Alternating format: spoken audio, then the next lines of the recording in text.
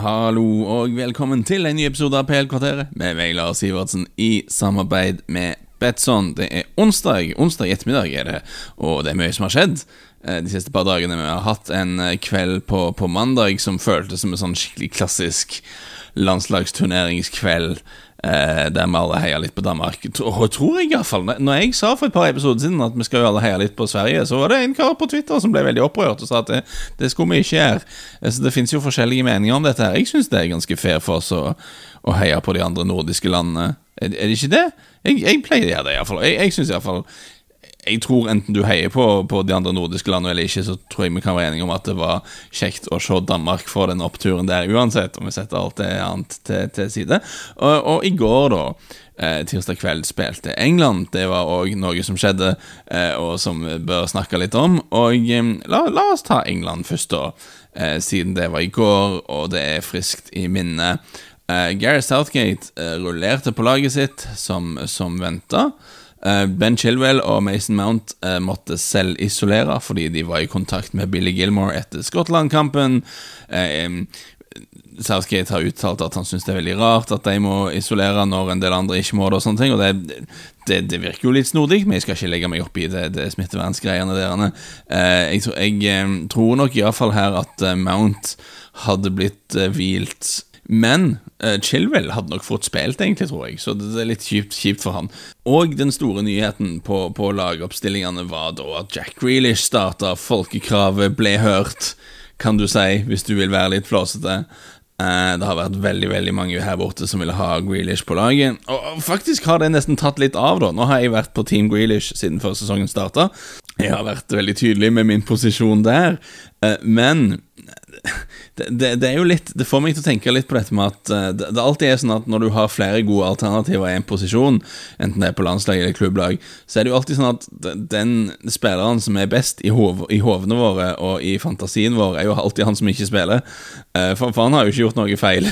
Han har jo ikke skuffet i vårt hode da. Hvis vi har en favoritt som ikke er på banen, så er det helt ubegrenset hva han kunne fått til hvis han bare hadde vært på banen da. Så alle de positive prognosene vi liksom kommer med for den spilleren vi har lyst på banen, de blir jo aldri motbevist av en skuffende virkelighet. Så han som ikke spiller er liksom alltid best, egentlig. Han har hverken da fått mulighet til å skuffe eller innfri heller da, men vi har jo tro på. Så det er jo noe som skjer. Så, men jeg vil jo da igjen si at min logikk da for å ville ha Grealish på banen for England kan egentlig bare kokes ned til en litt for enkel teori, som er at om du ikke har spillere på midten som er veldig gode til å slå ballen fremover, så må du heller bruke spillere som er flinke til å løpe fremover ballen da. Så det er en grove forenklingen her, og det er en oversimplifisering av hvordan lagidretter fungerer selvfølgelig, men det er ikke helt feil heller, vil jeg argumentere for. Så jeg vil ha Grealish, og folket i England vil ha Grealish, og Grealish fikk starta. Det betydde en liten endring i formasjonen. Grealish litt mer typisk sånn tier-type, fikk en litt friere rolle enn det Mount hadde. Mount nok så tydelig venstre indreløper-type, sånn som de spilte før, mens nå ble det Grealish en litt mer friere rolle, og med Rice og Calvin Phillips som to mer tydelige defensive spillere. Så nå var det faktisk 2 CDMs som FIFA-folk har sagt tidligere, som det kanskje ikke var i de andre kampene egentlig, men nå var det det. Og det var den store overskriften før kamp, at Grealish startet, og han leverte jo raskt med en fin målgivende passning til Raheem Sterling ganske tidlig i kampen.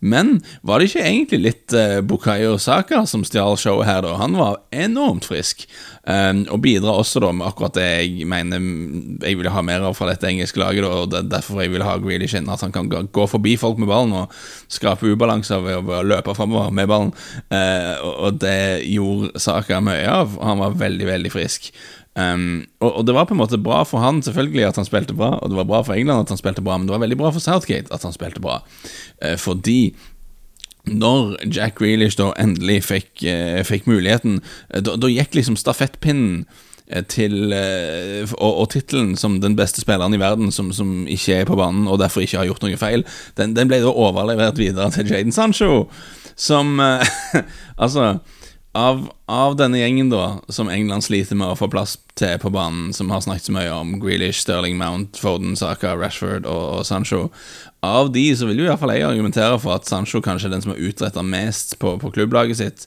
de siste par årene, han og Sterling. Og da er det jo mystisk da, egentlig, når du bare...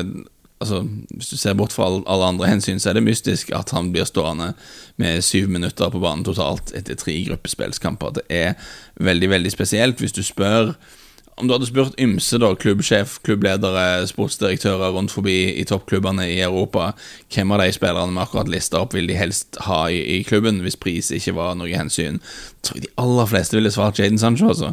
Men han er altså den som ikke får plass. Det er litt rart. Og enda rarere er det at Southgate har hintet denne uken til at det hadde noe med mangel på erfaring å gjøre. Han sa noe at vi har unge spillere her som ikke har erfaring fra turneringer, men må kanskje forvente for mye av det. Og så starter Bukayo Saka. Så det er jo veldig snodig. Men nå er vi her. Det er det som er situasjonen. Saka startet, og Saka var veldig bra. Så det blir vel... Man får bare gi poeng til Southgate da, som tydeligvis kjenner spillerne sine ganske godt. Det er jo ofte sånn det at de som faktisk ser spillerne på trening har en viss sånn formening om hvem som bør starte eller ikke. Men vi har fått lov å ha teorier med på utsida, for hvis vi ikke hadde hatt lov til det, hva skal vi snakke om da, liksom? Så jeg synes det er interessant å se at Southgate våger faktisk da å bruke Grealish som en tier med 2 midtbanespillere bak. Tidligere har det i hvert fall blitt rapportert i pressen at Southgate så Grealish mer som en konkurrent til kantspillerne i det systemet hans, mens Grealish selv mener han kan spille mer sentralt. Southgate er, som vi vet, en ganske konservativ manager, men her drister han seg da til å ha 4 primært sett offensive spillere på banen i stedet for 3. Det hadde nok litt å gjøre med at det var siste kamp i gruppespillet, og at England i praksis var videre. Og at de møtte det laget i grupper som de sikkert var minst redde for. Altså, mann for mann er nok Tsjekkia et litt bedre lag enn Skottland, men å møte Skottland var jo noe litt spesielt for England. Og de var jo også i en situasjon, faktisk, det har vi jo helt glemt nå etter alt, men de var jo i en situasjon der et poengtap faktisk ikke hadde vært så ille, for at det er egentlig ikke noen fordel å vinne denne gruppa her. Så når alt det er tatt i betraktning da, så er det kanskje, om det var en kamp der Southgate skulle gutsa litt, så måtte det jo være i denne da. Så da gjorde han noe bitte litt gutsy, og hadde bare de 2, Phillips og Rice på midten, og så 4 offensive foran de. Og han ble da belønnet med det som i hvert fall jeg følte var den beste omgangen England har spilt så langt i EM i første omgang. De så friske og gode ut, og i andre omgang så skrudde de ned tempoet og rodde inn en veldig grei 1-0-seier. Så det vil jo si en positiv kamp, det må vi jo si. Harry Maguire var på plass, tilbake for skade. Jeg synes han så ut som han var tilbake for skade. Jeg synes ikke han var så veldig hemmet ut av at han har vært ute. Harry Kane spiller jo mer som om han var halvskadet enn det Harry Maguire gjorde i denne kampen, for å si det på den måten. Så det var gode nyheter om Maguire i hvert fall. Ikke fullt så gode nyheter om Kane. Henderson kom inn, fikk en omgang, var ryddig, så det var jo bra.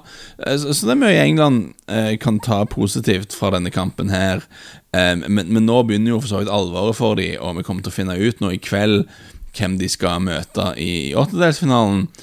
Og når vi da ser på gruppespillet som England hadde, altså om dere husker, min sånn England-prognose da på vei inn i denne turneringen var, ok, de har noen bedre spillere enn før, men jeg vet ikke om Southgate har funnet den beste måten å sette de sammen på, og jeg er ikke overbevist, men de er gode nok til å slå ut et av de veldig gode lagene som de vil møte etter gruppespillet. Det var liksom hvor jeg var i landskapet før turneringen. Nå har vi hatt 3 kamper, vi har hatt et gruppespill der England har skåret 2 mål på de 3 kampene. Jeg synes ikke vi har fått et veldig klart svar på hvem av de offensive spillerne som bør spille sammen. Harry Kane ser ut til å være helt ut av form. Jeg synes ikke Declan Rice og Calvin Phillips på midten har overbevist sånn voldsomt. Så i det hele tatt så har det liksom ikke skjedd noe i gruppespillet som har fått meg til å tenke, wow, England, her har jeg tatt helt feil, dette laget er jo kjempebra. Det har jeg ikke sett. Men la oss bare da for et lite øyeblikk ta et lite tankeeksperiment her og ta et steg tilbake og prøve å glemme at dette er England med all den bagasjen England har i disse turneringene og all bagasjen kanskje enkelte av spillerne har fordi vi ser de oftere enn vi ser andre spillere og sånne ting. La oss si at dette var Portugal eller Spania eller noe sånn. som hadde akkurat disse spillerne i akkurat disse klubbene med akkurat de egenskapene, bare at de ikke var engelske da. I stedet for Harry Kane så var det Hector Cagna, eller noe sånt. Phil Foden hette Philip Fordinho, og de spilte for klubblag som kom til Champions League-finaler og liksom sånne ting. Og du hadde dette landslaget, det har vunnet 7 av sine siste 8 kamper, 2 tap på de siste 19, kun sluppet inn 3 mål på de siste 11 kampene sine, og de vinner grupper si med 0 baklengs. Hadde vi ikke kanskje sett på det på en litt annen måte da, hvis det ikke var England med all den bagasjen som de kommer med? Så man kan jo snakke om at England ikke har møtt så mange gode lag i den perioden, der de ikke har tapt, og der de ikke har sluppet inn så mye mål, det stemmer. Men det går an å se på det engelske landslaget har gjort den siste tiden, og trekke mange positive ut av det, altså, hvis det er det du har lyst til å gjøre. Det går det absolutt an å gjøre. Og det finnes mange eksempler på lag som ikke har overbevist i gruppespillet, men som har gått langt i en turnering likevel. Jeg er fortsatt ikke helt overbevist, men man kan jo egentlig ikke klage så mye på gruppeseier med 0 baklengs heller, så sånn sett har det gått etter planen for England. Problemet er ikke resultatene. Problemet er vel med at jeg hadde håpet å se på de 3 kampene at vi hadde fått noen av de svarene da, som på spørsmålene vi hadde før turneringen. Og det føler jeg ikke helt at vi har fått. Så det er det som gjør at jeg ikke liksom er så mye mer positiv nå enn jeg var før gruppespillet gikk i gang. Men så synes jeg også i denne episoden at vi skal snakke litt om Danmark. Danmark, altså.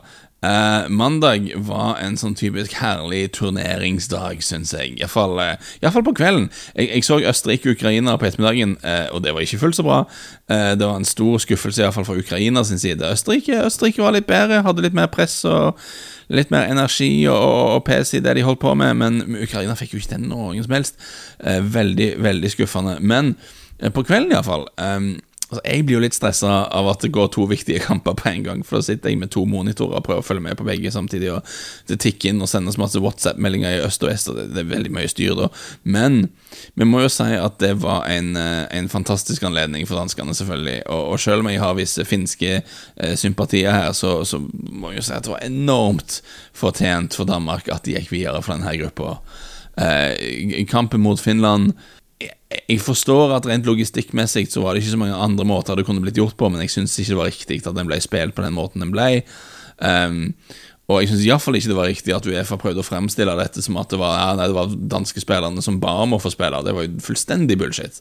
De fikk tilbud om vi spiller ferdig nå, eller i morgen, eller så taper dere på walkover. Det var liksom alternativene. Og så sier de ok, vi får gjøre det nå da, og så blir det the Danish players have asked to play out. UEFA har skåret en del selvmål denne vegen her. Nå trenger vi ikke begynne på å snakke om regnbuefarger på arenaen i München. Altså alt det der, de er ikke flinke på en del ting, synes jeg, UEFA, når det gjelder å ha litt sånn fingerspitzgefühl i sånne situasjoner. Uansett, kampen ble spilt, og de tappte til slutt 1-0, men hvis vi kan se på det sportslige i den kampen, og jeg vet ikke om vi egentlig kan se så mye på det, men altså, Danmark hadde 23 avslutninger, og Finland hadde 1. Så hvis vi prøver å se bort ifra hele rammene rundt, som var helt merkelig, så var det jo et helt ubegripelig resultat rent sportslig det der. Og mot Belgia så skapte Danmark en haug med sjanser, kom til 22 avslutninger, Belgia kom til 6. Expected goals viser at de skapte mye mer sjanser enn Belgia, men klarte altså ikke være effektive nok. Og mot når de nå møtte et russisk lag, som jeg er veldig lite charmert av, må bare si det, så var de klart best i den kampen, og det hadde bare vært helt feil om Danmark ikke gikk videre fra denne gruppa her. De har gjort en liten formasjonsendring, som jeg synes er interessant. Etter å nesten bare spilt 4-bekkslinjer under Kasper Hjulmann, så har de gått over til en sånn 3-4-3-greier mot Belgia og Russland. Og jeg tror kanskje den varianten kan passe de. Du får plass til enda en staut midtstopper. Jannik Vestergaard kommer inn. Og i Mæle og Vass så har de jo 2 veldig gode wingback-typer. Vass kan jo spille hvor som helst. Han er en sånn spiller som det er ikke mange posisjoner han ikke har blitt brukt i karrieren, men jeg tenker jo at en veldig offensiv høyreback eller wingback-rolle er det som passer han best egentlig. Og du har da den der tøffe midtbaneduoen vi har snakket om en del i Højbjerg og Delaney på midten, og du ender opp med en trio på topp da i Poulsen og Braithwaite, og da unge Mikkel Damsgaard, som er ganske komplementært. De utfyller hverandre ganske bra. Damsgaard litt sånn kvikk og kreativ.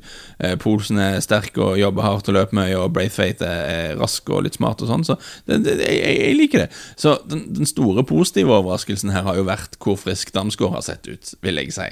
For med Eriksen utilgjengelig så er jo det store spørsmålet hvor skal liksom kreativiteten komme fra dette laget, som et uvant spørsmål å ha for Danmark. De jo på en måte, de liker selv å se seg selv som liksom Nordens Brasil, men de har jo opp gjennom årene spilt mye bra fotball og hatt mange tekniske, dyktige, flinke spillere. Mens her det jo mer liksom sånn kraft og power, som jo betyr stort sett det samme, som det som kjennetegner laget. Men, og Eriksen var liksom det kreative kortet her. Og med han ute så har det vanskelig å erstatte han. Og unge Damsgaard kun 20 år gammel, spiller for Sampdoria etter å ha kommet dit fra Nord-Sjælland, ganske uerfaren og sånn, men han har sett skikkelig frisk ut både mot Belgia og mot Russland, synes jeg. Så det løser mye for Danmark hvis han kan være voksen nok for den oppgaven. Og vi må jo si at det var følelsesmessig så var jo det kanskje etter turneringens store øyeblikk når Andreas Christensen bare moser inn 3-1-mål der. Det var helt nydelig, synes jeg. Så Russland, siden vi på denne kampen, Russland skal du få billig av meg i dette laget her, altså skikkelig tregt og bare bedritent lag. Og det frustrerende, for vi vet jo, vi har sett at Golovin for eksempel har god fotball i seg. Vi har sett glimt av at Miranchuk kan ting. Mål mot Finland for eksempel var veldig bra gjort av Miranchuk, men de hadde bare ingenting å komme med mot Belgia, ingenting å komme med mot Danmark, uten denne straffen som ikke var straffe. Det et lag jeg ikke kommer til å savne i denne turneringen her. Og jeg synes jo de løp litt mindre enn de gjorde i VM på hjemmebane. Gjorde de ikke det? Jeg synes det ser litt sånn ut. Jeg vet ikke, jeg er ikke sikker på hva som kan være den store forskjellen. Kanskje de ikke har helt den samme kjærligheten for moderlandet strømmende gjennom blodårene sine i denne turneringen. Kanskje det det som skjer, at de ikke føler den samme patriotiske, de har ikke fått de samme tilskuddene av patriotisme. Kanskje det noe som har skjedd, jeg vet ikke. Og la oss også bare nevne Finland helt på tampen. Finland som, spiller for spiller så har de nok den svakeste troppen i turneringen her på papiret, og det har nok vist seg å stemme. Men jeg synes jo ikke de har gjort skam på nasjonen her heller. De har forsvart seg helhjertet, vært bra organisert. Mangler liksom litt sånn spisskompetanse fremover på banen. Pukk igjen måltid selvfølgelig. Man fikk liksom ikke noen særlig sjanser til å avslutte fra gode posisjoner. Da så Finland uten ball mot Belgia. Jeg synes det minner meg litt om sånn Norge i gamle dager da. Bare forskjellen er at de hadde ikke en høyreist mann ved navn Flo som de kunne slå lange passninger på. Og de savnet jo da de profilene som vi hadde fremover på banen som kunne utrette litt ting. Så satt og så i den kampen her, og du ser at det Romelu Lukaku mot Jonah Toivio, og det Kevin De Bruyne mot Tony Kauko på midten der. Altså, der det opp til flere divisjoner i nivåforskjell. Men det jo også litt skjønnheten i landslagsfotballen, at man får sånne matchups, men det gikk nå ikke bra til slutt for Finland. Men jeg synes de har gjort en fin innsats. Fordi de fikk denne høyst spesielle seieren mot Danmark, så har de da teoretisk sett en bitteliten sjanse til å gå videre, men da skal det skje veldig mye rart i de kampene nå i dag, og innen du hører dette, så tipper jeg at det vinduet har blitt lukka. Nå skal de siste kampene i gruppespillet spilles nå i ettermiddag og i kveld. Spørs om vi ikke skal ha en podcast allerede i morgen. Det må vi jo snakke om. Og litt tricky å ta en spilbit på slutten her, fordi kampene nå i kveld vil jo være spilt innen dere hører dette her, tipper jeg. Og vi har jo bare et par åttendelsfinaler klare. Men jeg kan si da veldig raskt at jeg synes jo at 1,90 på at Danmark slår Wales innenfor 90 minutter i åttendelsfinalen, det tror jeg kan spilles. Altså, Danmark rar kamp mot Finland, som ikke kan lese så mye inn i. Skapte klart flest sjanser mot Belgia, skapte klart flest sjanser mot Russland. Ser ut som et bra fotballag, synes jeg. Wales var veldig gode mot Tyrkia, de var det, men så var også Tyrkia turneringens store nedtur. De var veldig heldige som fikk med seg et eller annet fra kampen mot Sveits. Utrettet ikke all verdens mot et Italia som var veldig i hvilemodus. Jeg tror at Danmark et såpass mye bedre fotballag enn Wales at jeg tror de skal klare dette her, selv om Wales har jo litt sånn ekle spillere, de har jo det.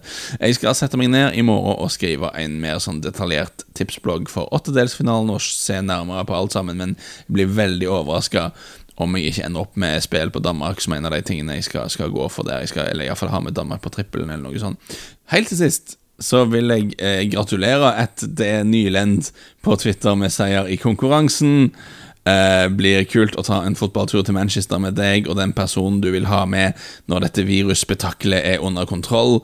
Men jeg må jo si igjen, altså, veldig verdig vinner når den trippelen du får inn har 10 ganger høyere odds enn han som kommer på andre plass. Da er det klar margin på toppen av tabellen her. Igjen, Alta slo Moss, Kai Havertz skårte for Tyskland, og både mål og kort til Robert Lewandowski mot Spania, det var luringen, vet du. 132 i odds. Så 50-lappen du satsa ble til 6.640 kroner, og du vant en tur til Manchester. Og det første jeg vil vite da, når vi møtes i Manchester på et eller annet tidspunkt, hvordan du feirer i stua på overtid av Spania-Polen, når dommeren trekker opp det gule kortet til Lewandowski. For det er for et øyeblikk da, det er skikkelig sånn tippeversjonen av Aguero-målet. Får inn en sånn megabong og vinner sannsynligvis tur. Nydelig spilt, gratulerer med den. Gleder meg til neste gang vi skal ha konkurranse, og gleder meg også til neste podd. Jeg synes det er kjekt å holde på med dette her. Jeg håper vi høres igjen da. Ha det godt.